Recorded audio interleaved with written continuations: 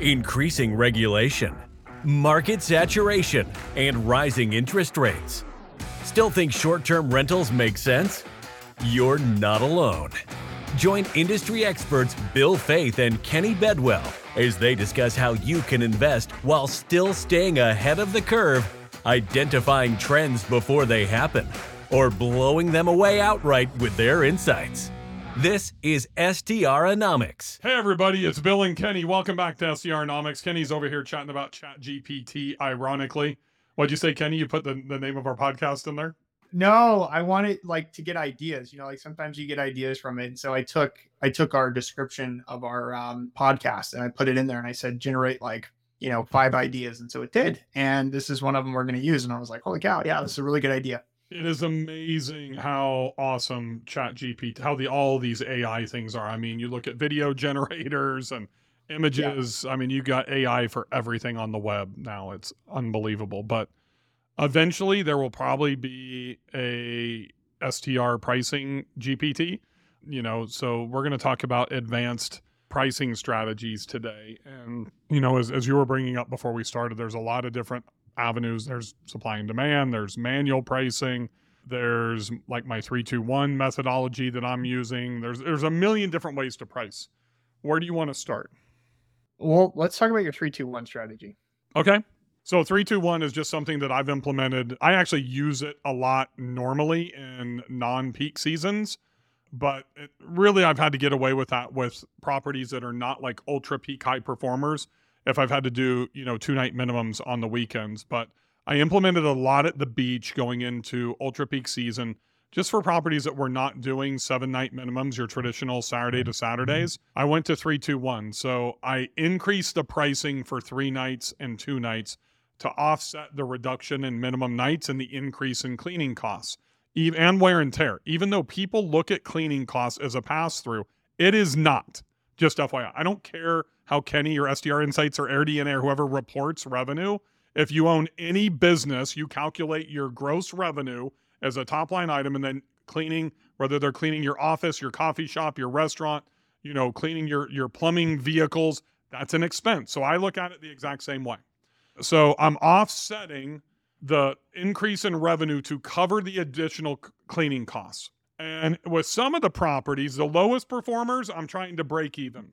With those medium performers, so ultra high peak, properties that are performing well but aren't high demand, and then the lowest performers, I'm trying to break even on what I did last year and offset cleaning costs. I'm trying to increase profit in the middle. And actually, I've got 11 beach properties and 10 of 11 are on the 3-2-1. So it's about between, depending on cleaning costs, a 26 to 38% increase on the 3 nights. An 18 to 25% increase on the 3 nights and a 30 to 38% on the 2 nights. And then the 1 night, I'm running between 55 to 65% higher. I am not booking the 1 nights. The 1 night is, and I'll start right there, the 1 night is the anchor to be able to upsell into an early check-in or into a late checkout on both sides. So since those dates are selling out during the summer, it gives me 2 opportunities to be able to sell that open date. And when that 1 night is $1,700, it's really easy to say, hey, Kenny, you're paying, $1,200 a night right now for, Thursday, Friday, Saturday. And so I've got Wednesday night pricing increased by 50 to 60%. How about if I give this to you at $750? And then so it's not moving you from 4 p.m. to 2 p.m., Kenny. You can actually get here the night before if you want to drive in after work. Arrive at 9 o'clock, go take stick your toes in the sand, have a glass of wine, take a late night dip in the pool, enjoy the property for a whole nother day at 50% off. Yeah. It's all about the positioning. It's the same thing when people want to stay late, especially if you're in a drive-in market. So if they're driving, they basically have the freedom to leave whenever they want. They don't have to depart to get to a flight. So having the double opportunity to be able to sell on both sides is a huge deal.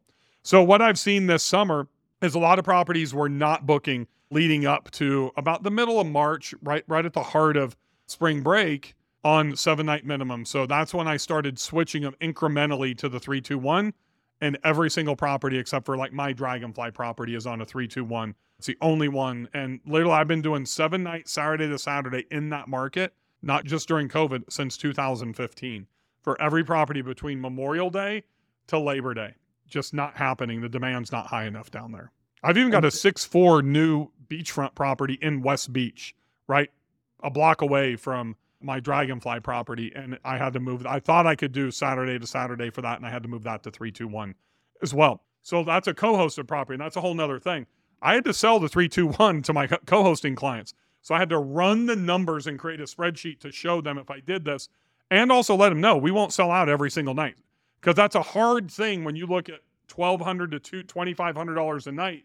If somebody sees a date there, and I've got one Saturday, I think it's a second Saturday in June, on a property that's $2,200 a night, and it's sitting there open. I've offered it to both sides and have not been able to sell it. The owner won't love that if they see $2,200 on Airbnb and Vrbo sitting there and it goes unsold. So you got to show them the overarching strategy with numbers, specifically if you're doing a co-hosting or a management style and they're used to Saturday, to get them to be on board with it. So it sounds like ideally you'd prefer to do 7-night minimums if it would be booked. But if not, then you move to this 321. So at what point do you say, hey, the demand's not there, let's move to the 321? I did it in mid-March. So I look at historicals, right? I look at the dates that I have year over year. I go back and look at lead times of some of the things that we track, right? That most people don't track is what's your average lead time. I go back and look at past reservations, see when those dates are booked. A lot of that's just the benefit of being a marketer, to know the data that I need to have. So I'm not a data nerd like you, but a lot of people don't track any of that type of stuff. And it really kind of the first time I started, that was probably in 2018, when I really took over and started getting into self-managing and doing all that stuff. The first few years, I was like everybody else, have a property manager do it, maybe dabble and do some extra bookings and some marketing. But it was really 2018 when I really dove in and started doing that stuff and started tracking. And it's helped tremendously, Kenny, because my first property was in Fort Morgan, Alabama, that beach house, right? That I built my case study off of. I mean, I literally have 2 properties in that same subdivision that I co-host. I own another one, down the street. I manage 3 more down the street.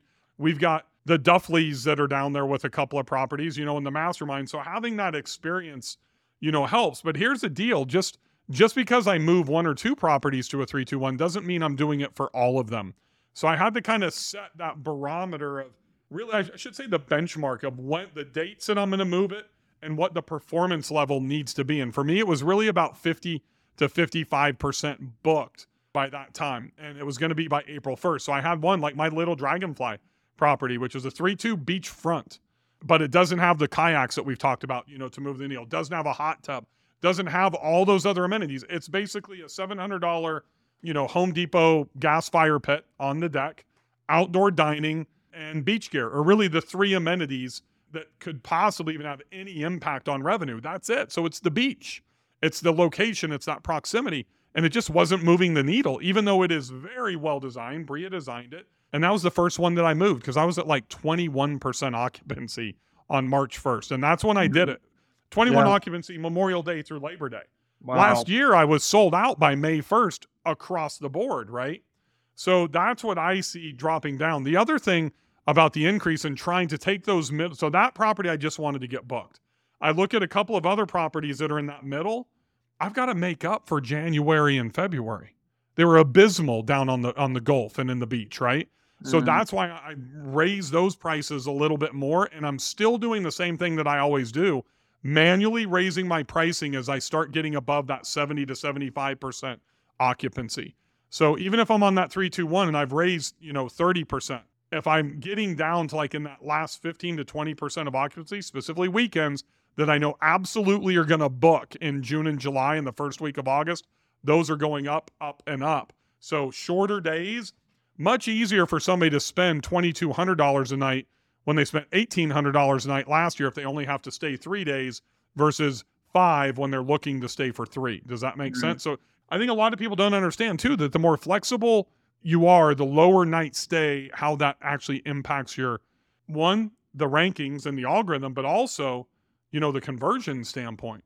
Because one thing that people hate about 7 nights is most of them have to stretch. A lot of them may not be able to come until a Saturday, and they might need to leave on a Thursday or Friday to get home, whatever that is. people don't like paying for stuff they don't use. They end up having resentment. Like, I can't pay for that. We're not going to use it. Right. So I think that gives a little bit more flexibility and helps increase the conversion rates as well. That makes sense. You're doing all this in OwnerRez or Price Labs, or how are you doing this? So it's funny. A lot of people ask that question. I don't know how you have yours set up, but I have Price Labs set up to override OwnerRez and my pricing and nightly minimums and everything. So that's the tool that I use is Price Labs to manage everything. So I'm basically setting up seasons. I go in and I do the customization. So I'm setting up a season from Memorial Day through Labor Day.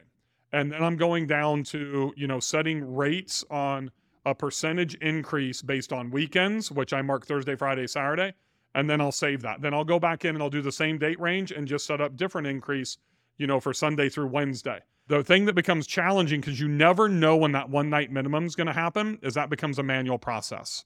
So anytime I get that gap, I really have to go in and then manually target that date and then adjust the percentage up by that 55, 65%. I wish I could automate that, but it may be able to be done. I haven't figured that part out yet.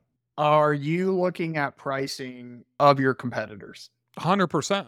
And I'm also looking at occupancy. So for the first time really ever now, and probably just since the end of February, once I came out of ski season in North Carolina, for the first time ever, I'm focusing on occupancy.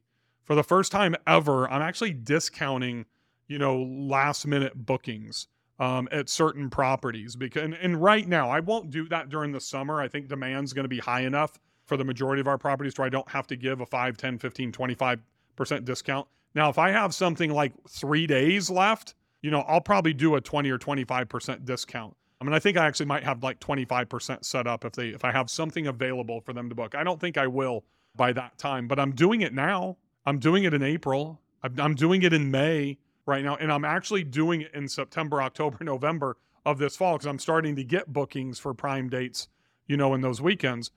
Because as you know, in the mastermind, I'd always shot for about 65% occupancy. And when I push 70, that's telling me that my pricing's too low across the board. So it's always been about uber high pricing, pun intended, and much lower occupancy rates. But when I open up my Airbnb app and I see 39, 40% occupancy, I've got to be way more occupancy efficient, right? So I'm not going to pull my drawers down and go from $900 a night. And just so everybody knows, my average ADR, I just saw this for Airbnb in my app, is $989 a night, is portfolio wide. I'm not going to drop that down to $200 a night unless I absolutely have to. But I can tell you, I co-host a property right now, and this is a prime example. It's on Beach Mountain. It's ski in, ski out. It sleeps 20, 5 bedrooms. It's the most primo location on that mountain. Like you can literally, it's 30 yards to lift number 1. You can walk down to the brewery and the ski shop and everything else. It's probably 75 yards to walk. It is so primo.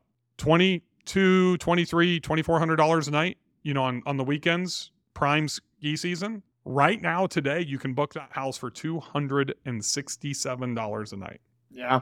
That is effing crazy to me. And this is the thing about never even dreamed of having to do that during COVID. For those of you that got into this after probably April of 2020 have never had to do this before. Now we do, right? Because every day that goes by that our property sits vacant is opportunity lost. It's revenue lost. We literally cannot replace it. It's like that day goes away. Kenny knows this from working at a bank. That's a sunk cost. It's gone. We can never recapture that. And for me, that's sunk profit that's gone. Sure, I can make up for January and February on a 3-2-1 strategy during the summer, but I cannot recover.